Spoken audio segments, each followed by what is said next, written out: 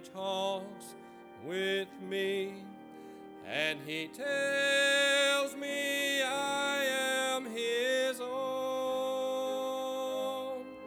and the joy we share as we tarry there, none other has ever known. He speaks, and the sound of his voice is so sweet, the birds hush their singing, and the melody that he gave to me within my heart is ringing.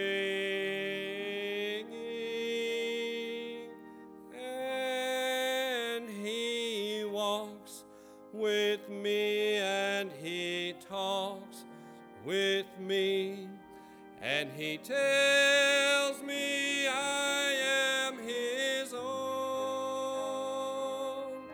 and the joy we share as we tarry there, none other has ever known. I'd stay in the garden with him, though the night around me be falling, but he bids me go through the voice of woe.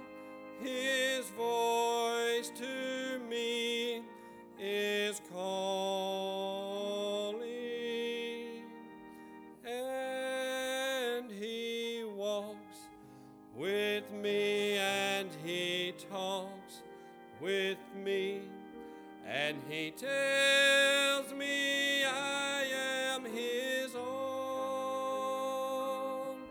and the joy we share as we tarry there, none other has ever known.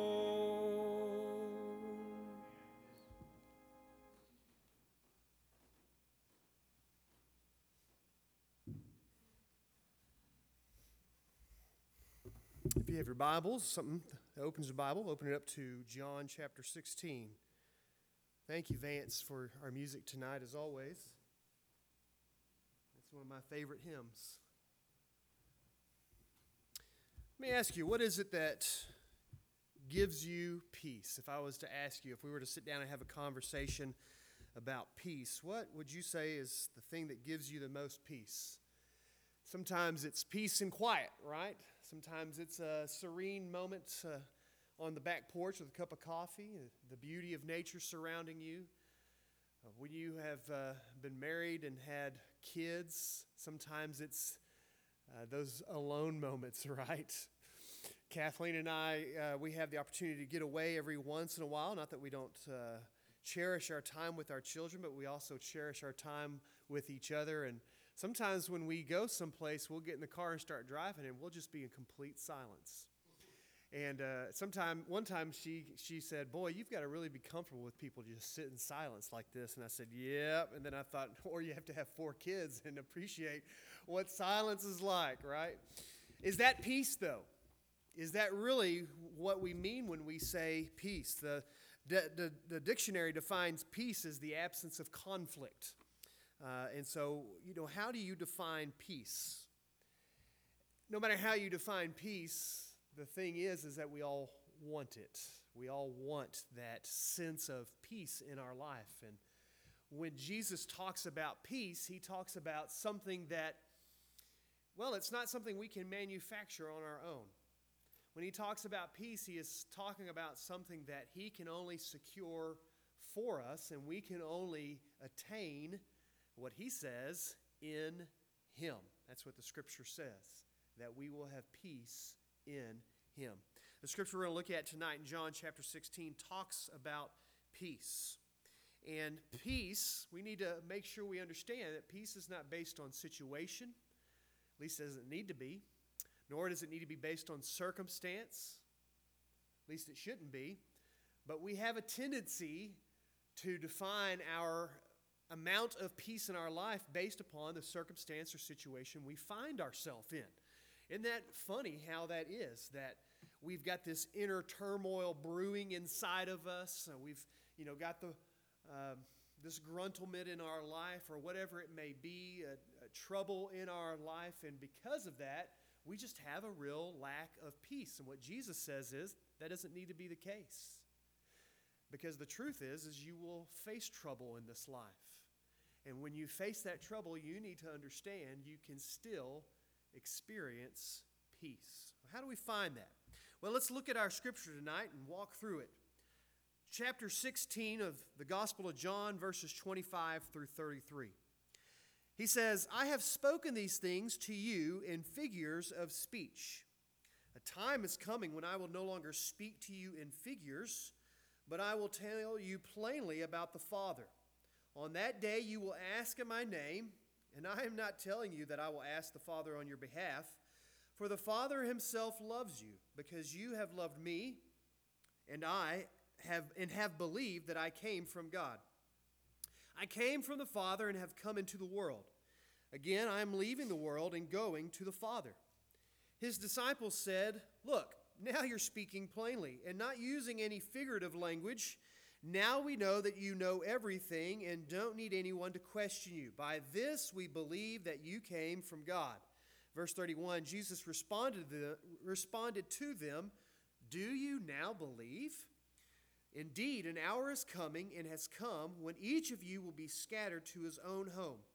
You will leave me alone, yet I am not alone, because the Father is with me. I have told you these things so that in me you may have peace. You will have suffering in this world, but be courageous. I have conquered the world.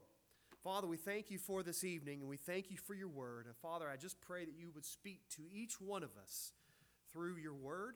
Lord, if you can use me to do such a thing, then I pray that same thing, that you would use me to speak to us, and speak to our hearts, Father, that you would change us from the inside out.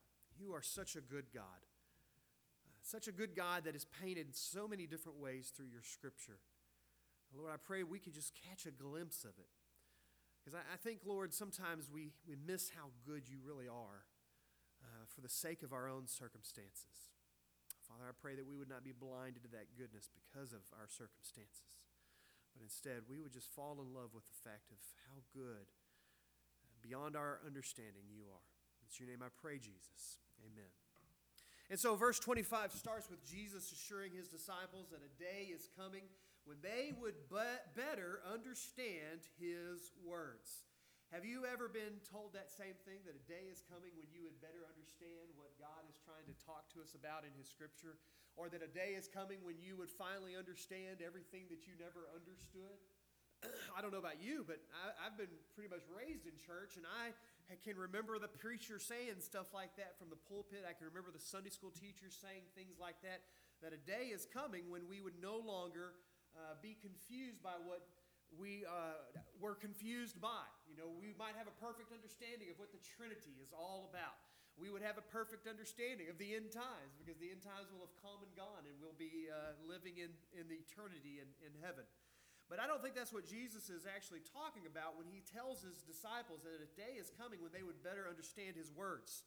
He says there's a day coming that when he would no longer use figurative language or figures of speech, when he communicates with them. Now, in our language, figurative language, figures of speech are those tools that we use to take literal situations and recommunicate them for effect or for emphasis. For instance, those who haven't seen my kids in a while might say they've grown like weeds, right? Now, if you really meant that literally, that would be kind of weird. Number one, kids don't grow like weeds. If you know anything about weeds, they grow really quick and then they die. And so you don't really want that. And then, well, of course, they spread their poisonous stuff all over the place, right? So you don't really mean that. It's a figure of speech. And if you start thinking about it, a lot of the things that we say are figures of speech, right? I was more nervous than a cat in a rocking chair warehouse or something like that, I think is the old saying, or something of that nature, right? Those are figures of speech, and we use it to emphasize or give an effect of what we're trying to talk about.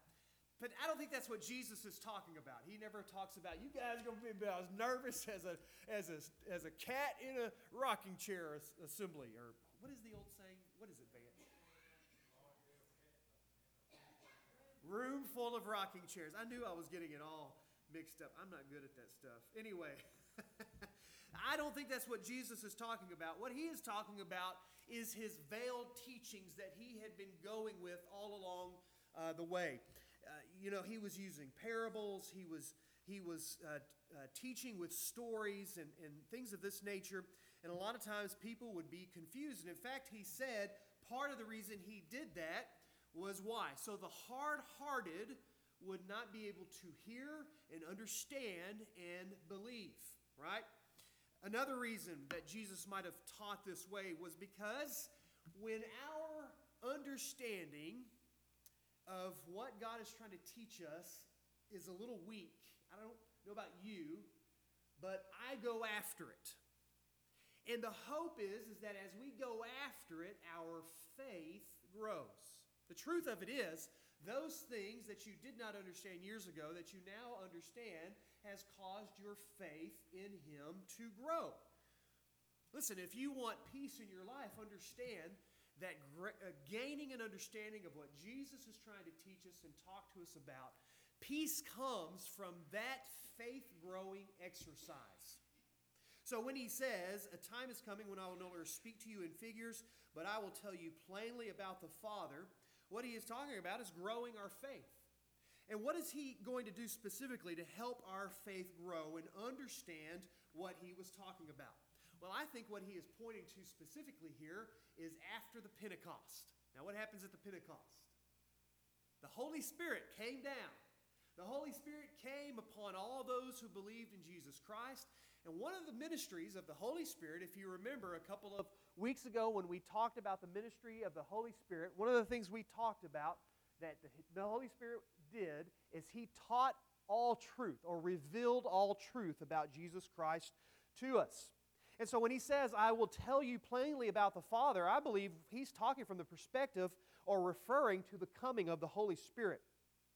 And again, if we want to talk about peace and a peace that passes understanding, understand peace will come and transpire in our life when we tune in to that very real Holy Spirit that resides in us. We cannot know the peace of God apart from our relationship with God through the Holy Spirit.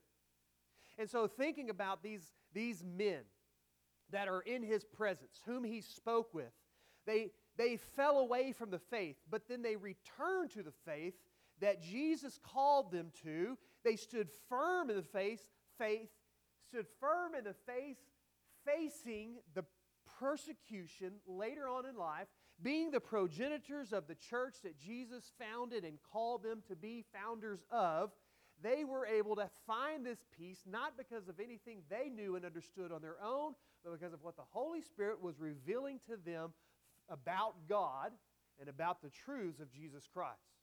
As we spoke last week, they would indeed ask whatever they would need in Jesus' name, and they would receive that request. But the underlying stipulation of their request is that it would be of the will of Jesus, and that their requests and the will of Jesus would be hand in hand. And that is the meaning of praying in Jesus' name. And yet, what does he clarify in verses 26 and 27? On that day you will ask in my name, and I am not telling you that I will ask the Father on your behalf, for the Father Himself loves you because you have loved me and have believed that I came from God. And so what he clarifies is this: when we pray in His name, meaning that we pray for His will and His glory, for the building up of His kingdom, God hears us. God listens to us. We do not pray to Jesus and in doing so ask Him to pray to God for us. And this is a huge statement because there are some faiths and some churches or denominations or whatever you want to call them that will teach that for God to be able to hear you, you must pray to another mediator. You must pray to this person or to this saint or so on and so forth. And what Jesus Himself, who is God Himself, is doing is He's taking to task this idea that we have to go to anybody else. And He's in fact saying, you don't even have to come to me. But in praying in Jesus' name doesn't mean I'm going to talk to the Father for you. He hears you. Why? Because you love me, and because you believe me, and because you have relationship with me. And this teaching gives us a peace of knowing that we can in fact approach and request directly from God the Father our requests that are in Jesus' name. Now our temptation is to ask, if I can ask God directly and do so in Jesus' name, where is my health and wealth? Where is my very sanctified situation? Where is the peace that comes from circumstances? And again, we need to remember, in Jesus' name is not a magical charm statement to give us whatever we want. When I was a kid, I would watch cartoons. And sometimes those cartoons would feature a character that was trying to get into a secret entrance. And to get into that secret entrance, that character would say this, "Open sesame," right? It took me a long time before I realized it was saying, "says me," by the way. So it's open sesame. Did I just blow somebody's mind? They're like, that's what they're saying? Open sesame, right? Saying in Jesus' name is not the open sesame to getting whatever our flesh desires. In Jesus' name is a reminder that our prayers are to reflect the name and will and glory of Jesus Christ. And in Jesus' name recognizes the fact that what I will and what God wills may be different, but that I need to defer to Him and His will every time. Do we want peace no matter the circumstance or situation? We need to defer to His will instead of insisting upon our own. And then I believe what the disciples say next kind of just, I don't know if it amps up Jesus or it breaks His heart. I have a hard time catching the emphasis of it. Let's just read verses 29 through 31 again. His disciples said, "Look, now you're speaking plainly and not using any figurative language. Now we know that you know everything and don't need anyone to question you. By this we believe that you came from God." And Jesus responded to them, "Do you now believe?" Part of me wants to read that sarcastically, as if Jesus is saying, what? The miracles weren't enough? All of my awesome teachings weren't enough? Now you believe? That's part of how I want to read it. And it's like this confession that the disciples are making. It's kind of an empty confession. Oh, now we see, now we believe. But then as I backed up and I kind of read it again, I started thinking, in light of verse 32, I don't think that's what Jesus is. I don't think Jesus is being sarcastic. I think what Jesus' question is now you believe is really one of a statement, as if He's saying, good. Number one, thank you for the confession, guys. I'm glad that you understand that I came from God the Father, and I'm glad that you now believe, question mark, because verse 32, the hour is coming when you're going to scatter. Verse 32, Jesus makes this statement to them, "An hour is coming and has come when each of you will be scattered to his own home, and you will leave me alone. Yet I am not alone because the Father is with me." Do you believe? Do you really believe? This question, I have to believe that He is actually just using it to give them some affirmation for the future. I believe you believe, but just know that I know, guys, you're going to leave me. There is coming a time when you will leave me all alone. There's coming a time when it will be just me and my tormentors and the Father. You all will be gone, but it's okay because I'm not really alone. It's okay because the Father is always with me. A key to peace, no matter the circumstance, no matter the situation, is understanding that no matter what, God is always with us. You want to trouble me? You want to give me trials? That's fine. God is always with me. And that is the word of this teaching in verse 33. And this is all for our peace. These things are a reference to what many call the upper room discourse. But these are the last things Jesus shares with them before His crucifixion. A time of great darkness is coming for them and for the world. Their teacher that they have been following for years now, for about 3 years, he's about to be arrested and then tried and then put to death. And they're going to be just completely, for a moment in time, they're going to be just completely scattered and confused and scared. And the last word He gives them in this gospel before His crucifixion, this last word of teaching, is verse 33. So when you put it in that context, this is a pretty monumental word in verse 33. I have told you these things so that in me you may have peace. You will have suffering in this world. Be courageous. I have conquered the world. By the way, I'm reading from a different translation tonight because this was given to me and I wanted to just try it out. But that verse 33, I really kind of like the old, be of good cheer. Be of good cheer. I have overcome the world. We can have peace no matter what troubles we face in this world, but the condition He gives the disciples is that they will only realize this peace in Him. So we've talked about the Holy Spirit, we've talked about God's Word, we've talked about our prayers, and we've talked about realizing that God is always with me. But the final statement is, in Him. We will not have a peace no matter the circumstance, no matter the situation, if we do not give ourselves to be in Him. And this is not figurative. I mean, it's not literally like we are inside of Him, but we are literally in Him. Our life is in Him. And then we get reflections of like John 15. If we are in Him, we will bear much fruit. In Him, we are born again. You start to get this picture of being in Him is really everything for us. It's the point of peace, it's the point of hope, it's the point of bearing fruit, it's the point of everything, is being in Christ. Let me give us a little application before we go home about this. First, this. Our failures in faith are not the finality of our faith in Him. You need to understand it. We need to understand that. We need to really feast on that idea.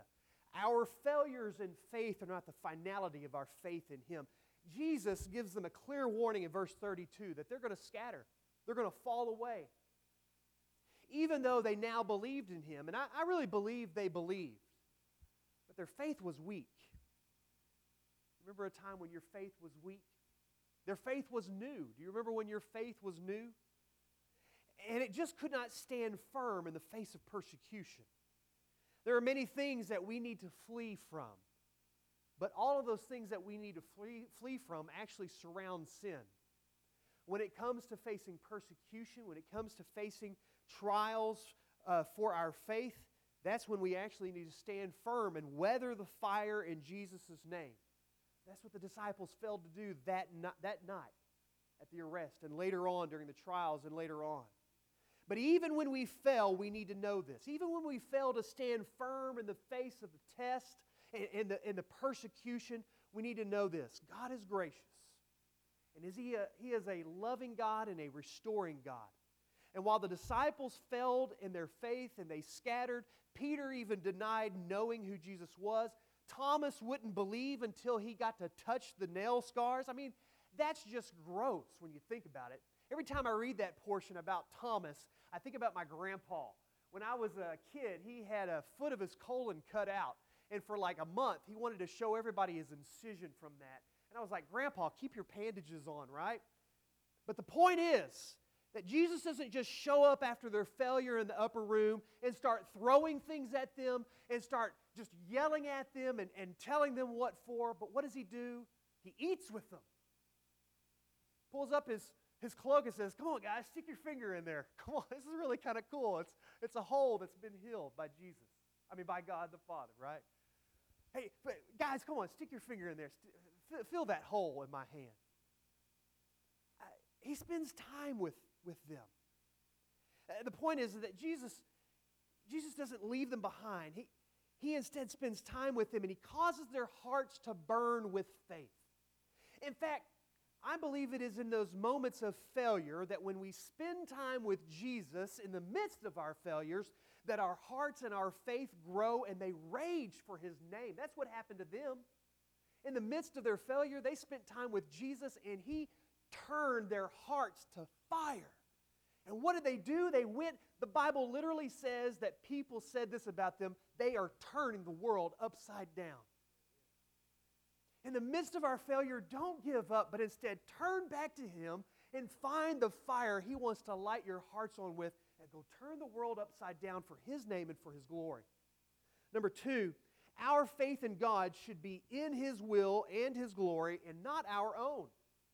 You know, one of my favorite stories in the Bible is about the fiery furnace and those 3 boys from Israel that had been kidnapped, Shadrach, Meshach, and Abednego. And when the king Nebuchadnezzar was building this statue and he wanted everybody to bow down and they wouldn't do it. And you remember in that story, King Nebuchadnezzar called them up to the front of the area, front of the gathering, and he gave them one more chance to acknowledge and bow down to the statue, or they would be thrown into the fiery furnace. Do you remember what they said? I have it. Let me quote it for you. This is what they said. "O king, if we are thrown into the blazing furnace, the God we serve is able to deliver us from it, and He will deliver us from your majesty's hand. But even if He does not," I love that, "even if He does not, we want you to know, your majesty, that we will not serve your gods or worship the image of gold you have set up." You see, faith should not be dependent on a salvation of our design. Faith is dependent on God and His will. And when our faith is dependent on God and His will for our life, there we find our peace. That's when we find a real peace that surpasses any circumstance we find ourselves in. It's because my faith is no longer dependent on my designed outcome. It's now dependent on God and His will for my life. Jesus touches in the Scripture on prayer requests again, and He is assuring us that what we ask for in His name, if it is for His glory and His will, then these things will be granted by the Father Himself. Our deepest desire, what He is teaching is that our deepest desire should be for God's glory. That we should want more than anything for His name to be known. I really think this is where I miss the figurative boat, if you will, in regards to our faith in God. I don't know about you guys, but I get so infatuated with what I want. I get so distracted by what I think I need. I miss the opportunity to get something better from God. Not better necessarily by human terms, but better by His terms. Because instead of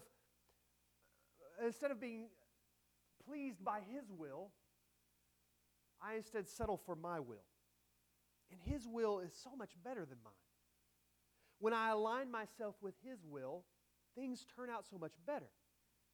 For those 3 boys, Shadrach, Meshach, and Abednego, they realized the greatest thing was not living a physical life of their design, of their will, but that the greatest thing would be this, that their physical life lived out for the glory of God looked like however God wanted it to look like. King, God can save us, but even if He doesn't, we're not going to bow down. Why? Because we serve God and God alone. And we will settle, we will be pleased, and we will find peace in what He wills for our life. And if that means burning up in a furnace, so be it. Jim Elliot, a missionary who was speared to death trying to reach a lost tribe in South America, was credited with this statement: "He is no fool who gives up what he cannot keep to gain that which he cannot lose." Number 3, the greatest peace comes from being in Him. The greatest peace we can ever experience comes from being in Christ. I talked a lot last week about situations and circumstances. I'm fairly certain you understand that peace and joy are not found in situations or circumstances. And so we know where it is not found. So where is it found? Peace is found in Him. And that might mean finding ourselves in less than peaceful circumstances. That might mean finding ourselves in tumultuous environments. The fact is that verse 33 really is probably a reference to the persecution that was soon coming to the disciples. What they would go through for standing firm in their faith in Jesus Christ. Torture, imprisonment, stonings, and even death is what awaited them. And each time they faced those woes, they would count themselves blessed to have been punished for the name of Jesus Christ. I mean, think about that for a moment. The book of Acts testifies that at one point they were beaten and flogged, and when they were released, they celebrated because they were counted worthy to suffer for the name of Jesus Christ. That's peace, no matter the circumstances. That's peace no matter the situation. That's peace because they found their peace in Jesus Christ. I have no doubt that perhaps as they faced these tumultuous circumstances, they perhaps were quoting this verse from Jesus Himself. They didn't have a verse 33 back then. They just remember the words of Jesus. I have told you these things because troubles are coming. But be of good cheer. I have overcome the world. I have no doubt they were remembering that word in their mind. I mean, think about it. In the midst of the jail, Peter is facing death the next morning, and what is he doing? The Bible says he was sleeping. He was sleeping so hard that he was outside of the jail before he was awake. Paul and Silas were arrested in the jail. What were they doing? Singing psalms to the glory of God. You can't do things like that if you don't have a peace that surpasses our understanding. A peace that is only from heaven. While we have never fully realized this kind of punishment and trouble, we haven't faced stonings and near-death experiences because of our faith in Jesus Christ. We certainly do face trials, and we certainly do face tribulations. We perhaps have even faced some type of persecution. I have no doubt that time is coming near where there will be more of that. But our source for peace is the same today as it was for these disciples. It's Jesus. It's in Jesus. It's in Jesus. Because He has overcome the world. Because He defeats death. Because He defeats sin. Because He is victorious over all things. And because of this we are in Him, then we can have and enjoy the same victory in our lives in Him. The problem is that at times there are those things that tempt us away from Christ. So you may be saying, why don't I have this peace that passes understanding if I am in Christ? And it's because there are times in our lives when we're not satisfied with the cleft of the rock. One of the reasons I requested that song.